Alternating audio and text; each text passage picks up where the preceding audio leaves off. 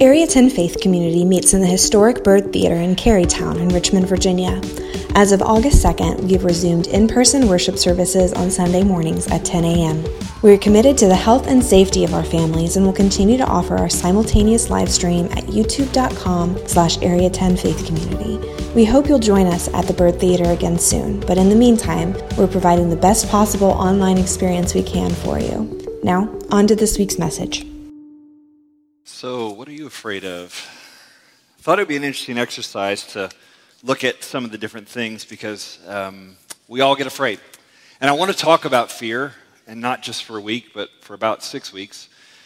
Because I don't know if you've noticed, but I think fear is like on the rise a little bit, right? Over the last year or two. I think people are more scared than they used to be. Has anyone else noticed that? And there's just a lot of fear. There's a lot of anxiety, and you see it show up all over culture. You see it in fights with the school board over whether kids need to wear masks to school or not, right? People are afraid of either answer to that question. They're afraid of, ostensibly afraid of their children getting sick, but are maybe even more afraid of something that they will lose if that happens, of losing a loved one, of sickness being brought home. People are afraid of losing things. They're afraid of losing their job. People are afraid of not being able to pay the bills. People are afraid of, there's even FOMO, right? Fear of missing out. People are afraid of missing out on something. People are afraid of dying. I think COVID showed us that we are very uncomfortable with death. We're so uncomfortable with death. We're uncomfortable with anything that makes us think about death. We're uncomfortable talking about death. We're afraid of not having something that we need. We're afraid of not having something that we want. We're afraid of scarcity, a lack of something. We're afraid of not doing anything that matters or wasting our time. We're afraid we're going to run out of time. We're going to run out of money. We're going to run out of energy. We're going to run out of health. We're afraid that if we speak up, we will get canceled in some way. Some of these fears are as old as time, and some of them feel kind of new. But it seems to me there is so much fear so much of the time right now. And so I want to talk about that and try to face some of those fears in this series. I'd like to take some time to look at the scary things and sort of bring them out into the light. Because I think some of them will lose their power when we can see them clearly and when we can shine I think God's light on those things, we won't be so afraid. Christians have historically been this. An author that I really like says Christians need to be a non-anxious presence. And I love that. I think Christians historically have been that. I mean, if you go back through the last couple of millennia, when the world is getting crazy, Christians have been the ones who have kept their head and kept their cool when things are going nuts. And that has happened historically, and I think that is very much needed now. We need to be a non-anxious, non-fearful presence in the world. We need to keep our heads when everyone around us is losing theirs. So in the spirit of that, I'd like to face our fears for two reasons. One, so we as a church can be unified and rooted and grounded in the midst of a city, the Commonwealth, of a country where people getting a little nuts, right? I'd like, as a church, as a community, for us to be grounded. But beyond that, for you as an individual, or in your own family, at work or at school, wherever you're kind of spending your time, I'd like you to be less fearful, less anxious, and feel more grounded. We sing songs like this all the time. I'm no longer a slave to fear. I'm a child of God. I love that. I just want it to be true. So let's not just sing the words. Let's really embrace the concept and let it sink down, not just into our heads, but into our hearts. So let's talk about fear. I think there's two kinds of fear. There's a good kind of fear and a bad kind of fear. Now, maybe you're not used to thinking of fear as being a good thing, but it's an emotion, right? We have emotions. Emotions aren't necessarily good or bad. They just are. They just kind of flood the system. They're warning lights on the dashboard telling us we need to pay attention to something going on inside of us. And fear is one that we typically think of as negative, but it's got some positive to it, because fear is what kicks up when we have that fight or flight response in the body, right? When we're afraid of something. And that's not a bad thing. If I have a kid who's out on the soccer field and he's fearless, that's a good thing. Get out there, right? Get after it. Be fearless. Go for that ball. Win every 50-50 ball, that kind of thing. If I have a kid who's fearless to walk out into the middle of traffic, that's a bad thing. I want him to be afraid there. As an adult, I want to be afraid of walking out into traffic. I am afraid of walking out in traffic, and that's not a bad thing. That's actually a good and useful thing. Fear is useful. It can keep you alive. A couple years ago, my wife and I were hiking through the Shenandoah Mountains, one of those trails out there. I don't remember which one it was. We were hiking, and it was just the two of us, and it was one of those hikes, you didn't see anybody out there. We're out there, we're going through the woods. And we come around this corner and look out about maybe 100 yards ahead of us, and there's a bear, a big brown bear. Now, that's cool to see in the wild, right? It's like, wow, I've only seen this in children's books and at the zoo or whatever. And I'm like, brown bear, what do you see? And so this bear's there and sort of looks over at us. And I don't know what you're supposed to do when you come in contact in the wild with a bear. And I'm guessing you don't know it either, and you haven't looked it up. So let me help you, because when you're in that moment, that's not the moment to find out that you don't know what to do in that moment, right? So I'm there, and I was like, oh, okay. It's right in the path. We're not getting around the bear. It's like, So I don't know what you would do in that moment. I would grab my phone, and I was like, Siri, what do you do when you come? Siri was not helpful in that moment, all right? So this was probably 5 years ago. I texted our staff at the church. I said, hey guys, there's a bear. I don't know if you all know what to do, but can you tell me, what do you do when you see a bear in the wilderness? They were not helpful either. One of them said, you get yourself really big and back away, start yelling bear. I just couldn't see myself doing it, I just didn't, it didn't feel right. It was embarrassing. My wife's with me. I'm trying to look cool in front of my girl. I'm not going to get big and back off. I suppose getting mauled by the bear doesn't look cool either, but I just was like, no, I'm doing it. Another staff member said, you're the apex predator. You should attack the bear. I think secretly that staff member wanted me killed. So okay, so I was like, all right, I don't have any problem admitting that I was afraid in that moment. And I was like, let's not go that way. And we turned around and went back. And then later, we kind of came back through that same way, and the bear was gone, and it was fine. But in moments like that, and as evidenced by the fact that I'm still here, fear is useful.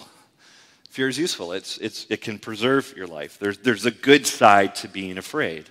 The scripture also points out to us that there is a type of fear that's extremely useful. In fact, this is the kind of fear that is praised over and over in the Bible. So not all fear is a negative thing. Sometimes it's very positive. And here's a kind of fear that's very useful. The scripture says it this way. Let me just read you a couple. There's a bunch of them in the Old Testament that say this. Job 28:28. And he said to me, behold, and he said to man, behold, the fear of the Lord, that is wisdom, and to turn away from evil is understanding. Proverbs 9:10. The fear of the Lord is the beginning of wisdom, and the knowledge of the Holy One is insight. Psalms 111:10, the fear of the Lord is the beginning of wisdom. All those who practice it have a good understanding. His praise endures forever. Psalm 128:4, behold, thus shall the man be blessed who fears the Lord. Proverbs 1:7, the fear of the Lord is the beginning of knowledge. Fools despise wisdom and instruction. So there's a kind of fear that's good there, and it's praised over and over. And when the scripture uses fear like that, there's a couple words, maybe some synonyms or some other words that can help us get at it. Words like respect, awe, submission, or obedience. So let me just explain these. Fear of the Lord implies respect. This is the kind of fear where we go, okay, I respect who God is in creation and who I am in relation to him. And there's a, okay, whoa, you're God and I'm not kind of thing. That's a respect. Maybe you felt that with mama. You respect, when people say you need to respect your mama, there's a little bit of fear there, right? And that's okay. It's not bad. There's not a bad relationship, but it's like, okay, mama's done some things and she deserves some respect, right? So fear of the Lord implies respect. Secondly, fear of the Lord implies awe. That sense of wonder, which somehow we've lost in culture. I don't know how we've done this, but We should have an awe when we see God's work, the mountains and the sunset and the canyons. We shouldn't just see everything as an opportunity for a selfie and just move on. And because even in those moments of awe, the Grand Canyon or something, we should be in awe of it. And our primary focus is, how do I get in the picture of the awe? How can I get me and the awe in the same picture? Will you just take a picture of me standing in front of the awe-inducing thing? Because the awe is not enough on its own. It has to have me in the picture. It looks weird, right? Why can't we just be inspired again and notice what God's handiwork does? Be in awe of how animals do their thing and how the world works. There's incredible stuff out there, and we can't just yawn when we see it. We need to recover that sense of awe. So fear of the Lord brings that. It implies that awe. Fear of the Lord also implies obedience. You respect mama, you respect dad, but there's a sense where it's like, okay, I also need to do what you say and obey when you give a command. And so when the scripture talks about fearing the Lord, it's talking about those things, respecting him, being in awe of him, and obeying what he says. There was an instance of this. This was really challenged by the ancient Israelites. They had been slaves in Egypt for 400 years. They came out of slavery. They wandered through a desert for 40 years. And then they were set to go into the promised land that God was leading them to, the land of Canaan, sort of modern-day Israel by the Jordan River. And they were going to cross in there, and they had a leader named Joshua, and Joshua's job was to get the people rallied. This is right after Moses. Joshua's going to rally the people to go in and invade the Canaanites and take this land. And they were terrified to do this. Being a slave for 400 years does not train you to be a warrior. These were not like skilled killers or anything like that. They're not warriors. These are like a whole crowd of people, sort of a ragtag bunch of nomads wandering through the desert for 40 years. That doesn't train you to be a warrior. So the idea that we're going to invade and win these battles and take this land from this other group of people who have all the advantages of knowing the land and having defensive posture and all that kind of stuff is terrifying. So they were afraid, as one would be, of trying to do this. And Joshua gives them this very famous speech. You may have heard it before. Listen to what he says to them. Now therefore, fear the Lord and serve him in sincerity and in faithfulness. Put away the gods that your fathers served beyond the river and in Egypt, and serve the Lord. And if it is evil in your eyes to serve the Lord, choose this day whom you will serve, whether the gods your fathers served in the region beyond the river or the gods of the Amorites in whose land you dwell. But as for me and my house, we will serve the Lord. Fear, on some level, is a choice. You can be afraid of man, of stuff, of problems, of the things out there, or Joshua would say you can fear the Lord. And then he says, I'll tell you what me and my house are going to do. I can't speak for all of you. Everyone's got this choice in front of them. You can fear the stuff, you can fear man, or you can fear the Lord. These are the two types of fear. Will you be driven by fear of the Lord or driven by fear of people? Now that seems weird to us because that was a long time ago, but I really believe that same choice is in front of us just about every single day. Are you going to be afraid of all the things and the stuff and the people and the relationships and all of the could be and what ifs? And are you going to be afraid of all those things? Or will we choose to fear the Lord? I've seen this in my own life. I've seen the temptation on all of those sides. If you know me well or have been around this church for years, you know that I have had some significant leadership challenges in the last 5 years. Personally, within the church. And in making hard decisions, and when you make hard decisions that you know not everybody will like, I have been tempted to be afraid, and I have been afraid. I've been afraid of what people will think if I make this decision. What if I say this? What will people say? What will they think about it? If I say this in a sermon, if I say this in a class, if I teach, what will people say? They're going to be angry. They're going to leave. All these things. All that fear has kicked up in me before, and it's been really challenging. We actually, in 2016, we started a capital campaign at this church to raise money to purchase the property that we now have at 2810 West Cary, just a block from here. We wanted property close to the Bird Theater so we could do more ministry throughout the week and not just have the Bird on Sundays. And when you start a capital campaign and you ask people for money, I had a mentor tell me, Chris, when you go to people and ask them for money, you are kicking up heart issues for people. And you're going to meet resistance. It's not money issues, it's actually a heart issue for people. And this is a big deal. And there was a period during that I was afraid of how it would work out, afraid that it wouldn't work, afraid that I would do all the things right and follow all the right steps and still be wrong somehow, and it would still be a mess and it wouldn't happen. And there was a period there where I was more afraid of that than anything, and where I just wanted to be liked. I'd rather be liked by people than maybe even obedient to the Lord. And you know what that's like, right? Like, you want to be liked too. I mean, given the option of being liked and being not liked, I would choose liked every time, right? Like, wouldn't you? Well, that's the way I felt, and I was afraid. And I had to have people around me keep pushing me towards, this is why we're doing this is what it's about, and let's do what God has given us a vision for and not give in to the fear. There are loads of opportunities for you to be afraid today in your everyday life. There's loads of opportunities that will challenge what you believe and then make you doubt and make you fearful of your decisions. There's loads of opportunities to be afraid of how your marriage is or how you're doing it, how your parenting is, and if you're doing it wrong. There's reasons to doubt and be afraid around public health right now, around governance strategy and policy as a nation. There's a million other little things that will cause you to doubt and that will kick up fear in your life. And are you going to fear all those things, or will you fear the Lord? Because if you fear the Lord and you go, I'm going to follow him first, here's what's going to happen. It will put you in conflict with things that are being said and taught in our culture at all levels. When you stand and say, I fear the Lord and I follow his priorities first, you will be in conflict with current cultural values. And are you okay with that? Will you obey the Lord and fear the Lord, or will you follow the culture? Now, if you're not a follower of Jesus, this might sound like nonsense to you.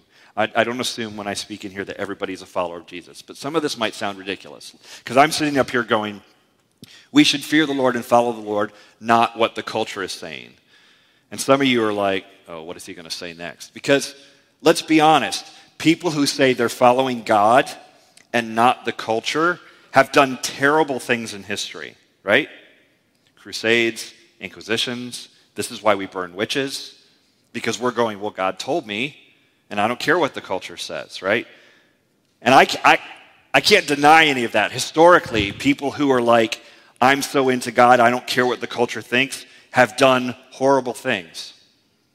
But that doesn't mean it's all horrible. There's actually also been times when people who are following the Lord can critique their culture while they're sitting in the middle of it, because they are tied to something that sits outside the culture.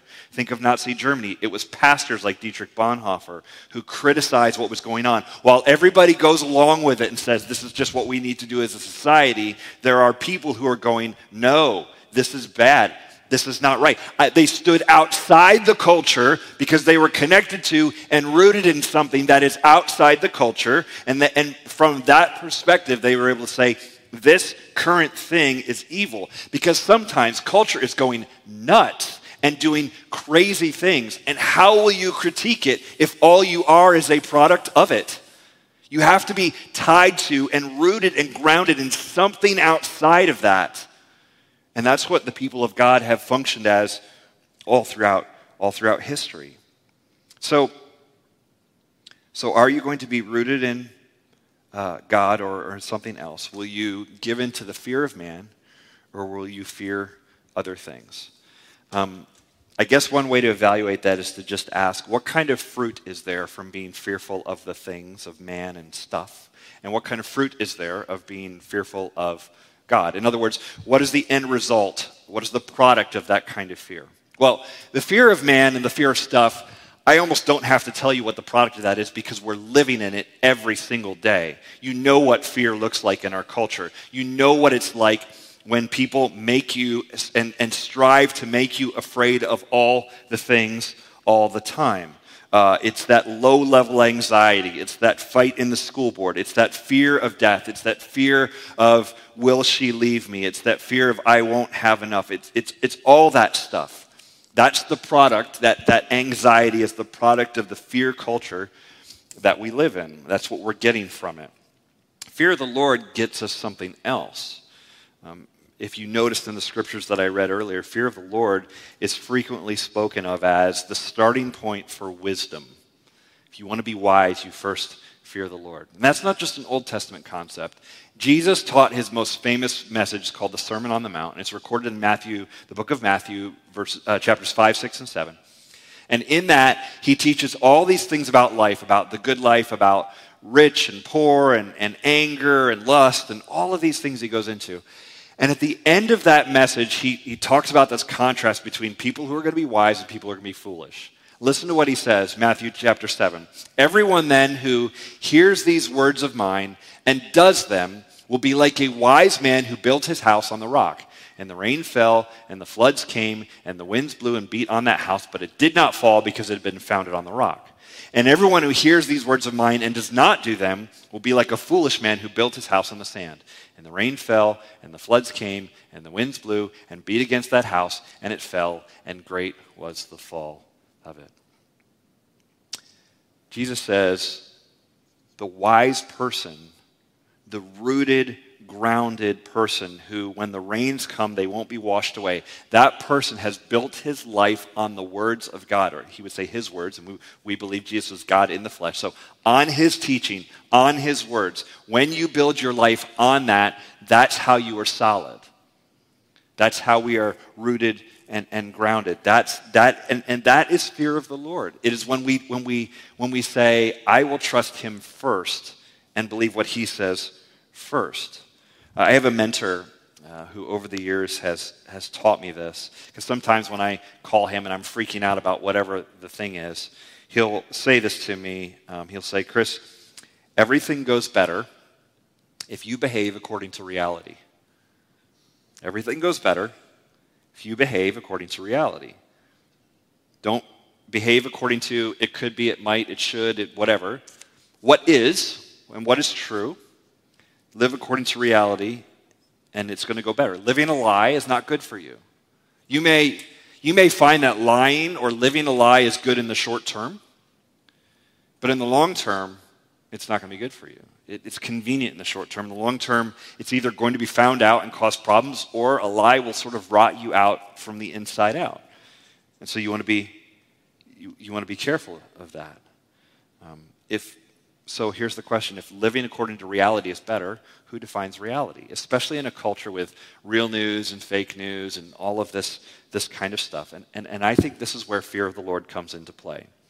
When you trust him first, your life starts to work better. When you trust God first, when you fear the Lord first and seek him first, your life starts to work better. Now, let me tell you what I'm not saying. I'm not saying that you trust God, you fear the Lord, and everything will be great, because it will not. There are 11 of Jesus' closest followers, his apostles, who were martyred. They were killed for their faith in Jesus. I'm sure that brought a lot of fear, the fear of death in them and what they were facing. And at no point would they have drawn out a life plan and said, I want to end my life by being hung upside down on a Roman cross. Like, that was not their life plan. There's no life coach that would have sent them that direction. So I'm not saying if you trust the Lord and fear the Lord, everything works out exactly the way you want it to. But I do think everything works out better. I think it ultimately is better when we live according to reality and we understand that God defines reality, not us. We live in accordance to its rules. Simply put, I can disbelieve in gravity, but I have to live according to its rules, and I'm a fool if I don't. And you go, oh, that's real simple. That's like a principle of science. There are lots of other things like that too, where when we live according to the way God has ordered the world, it just goes better for us. And when we get outside of his design, that's when we start running into a lot of problems. So how do we do that? How do we fear the Lord? Let me just give you two things, then we're done. Number one, pay attention to the things that drive you to fear man. Remember, fear is powerful. It's one of the most powerful emotions that you'll have. And man, we are good as advertisers and marketers and all the psychologists that work for all the companies, they're very good at understanding that and harnessing that. We are being driven to fear by a lot of advertising in a lot of ways, a lot of marketing, a lot of, hey, if I can get you afraid of something, I can sell you the solution. And that's true with products. You need to get this or these things will happen. And it's also true with like politics. If you don't vote for me, this is going to happen. How many times just in your lifetime have you heard that this election coming up is the most important election of your lifetime? Here's the answer. All of them. All of the elections you've heard, they say that. And it's louder. I remember thinking what a total disaster the 2016 election was. Like the national election for president. I was like, what a hot mess this is. And people being like, how'd it get so bad? And, well, partly how it got so bad is media and companies have been driving fear for a long time because it sells. And so it feels terrible. And I remember thinking, this isn't an outlier. It's going to be this bad from now on, because I'm not a very optimistic person. I'm like, wait till 2020. Y'all think 2020 was bad? Wait till 2024. It's going to, because somebody's making money off it. It is being sold to us. People are driving us to fear. And so notice that. Step back from it. There's a reason why when you scroll through a feed in social media, there's a reason why people have nicknamed that doom scrolling. You're doom scrolling. This is terrible. Like, it doesn't necessarily make you feel better. So first thing I would say is notice that when that fear of man kicks up and the things that stoke that fear. But I don't want to just give you so stop doing that, like that's super easy, right? And I don't want to tell you how to fear the Lord by telling you how to not fear man. It's like saying, how do we get to Florida? Well, you get to Florida by not going to New York. Well, yes, but that's not exactly right. So let me give you something, a second thing, real quick, is this. I would say spend time reading his words and reflecting on his works. Spend time reading his words and reflecting on his works. My fear of the Lord goes up when I read the Psalms and I understand the God spoken of there. My fear of the Lord goes up when I read and process Jesus' words.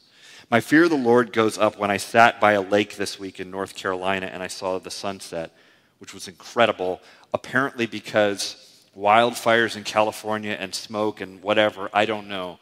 But my fear of the Lord goes up when I see his handiwork in creation.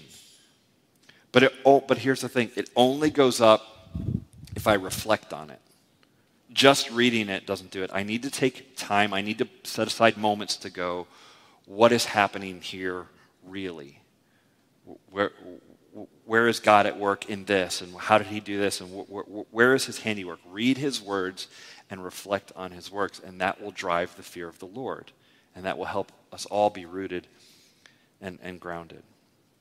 Now, there's a lot of specific issues around fear, and I want to get into it more over these next few weeks. We will take a sort of a topic at a time over the next couple weeks. But for now, let me just leave you with this sort of general question about fear. Two questions, really. Number one, what are you most afraid of right now? What are you most afraid of? Maybe something quickly comes to your mind. Maybe you need to reflect on it a little bit and go, man, there's something that's gnawing at me and driving me. What are you most afraid of? And number two, what would it look like to fear the Lord instead of fearing that thing? And you may not have a solid answer to that, but I would argue that finding a solid answer to that is well worth your time. What am I afraid of, and what would it look like to fear the Lord instead of that thing? Let's pray.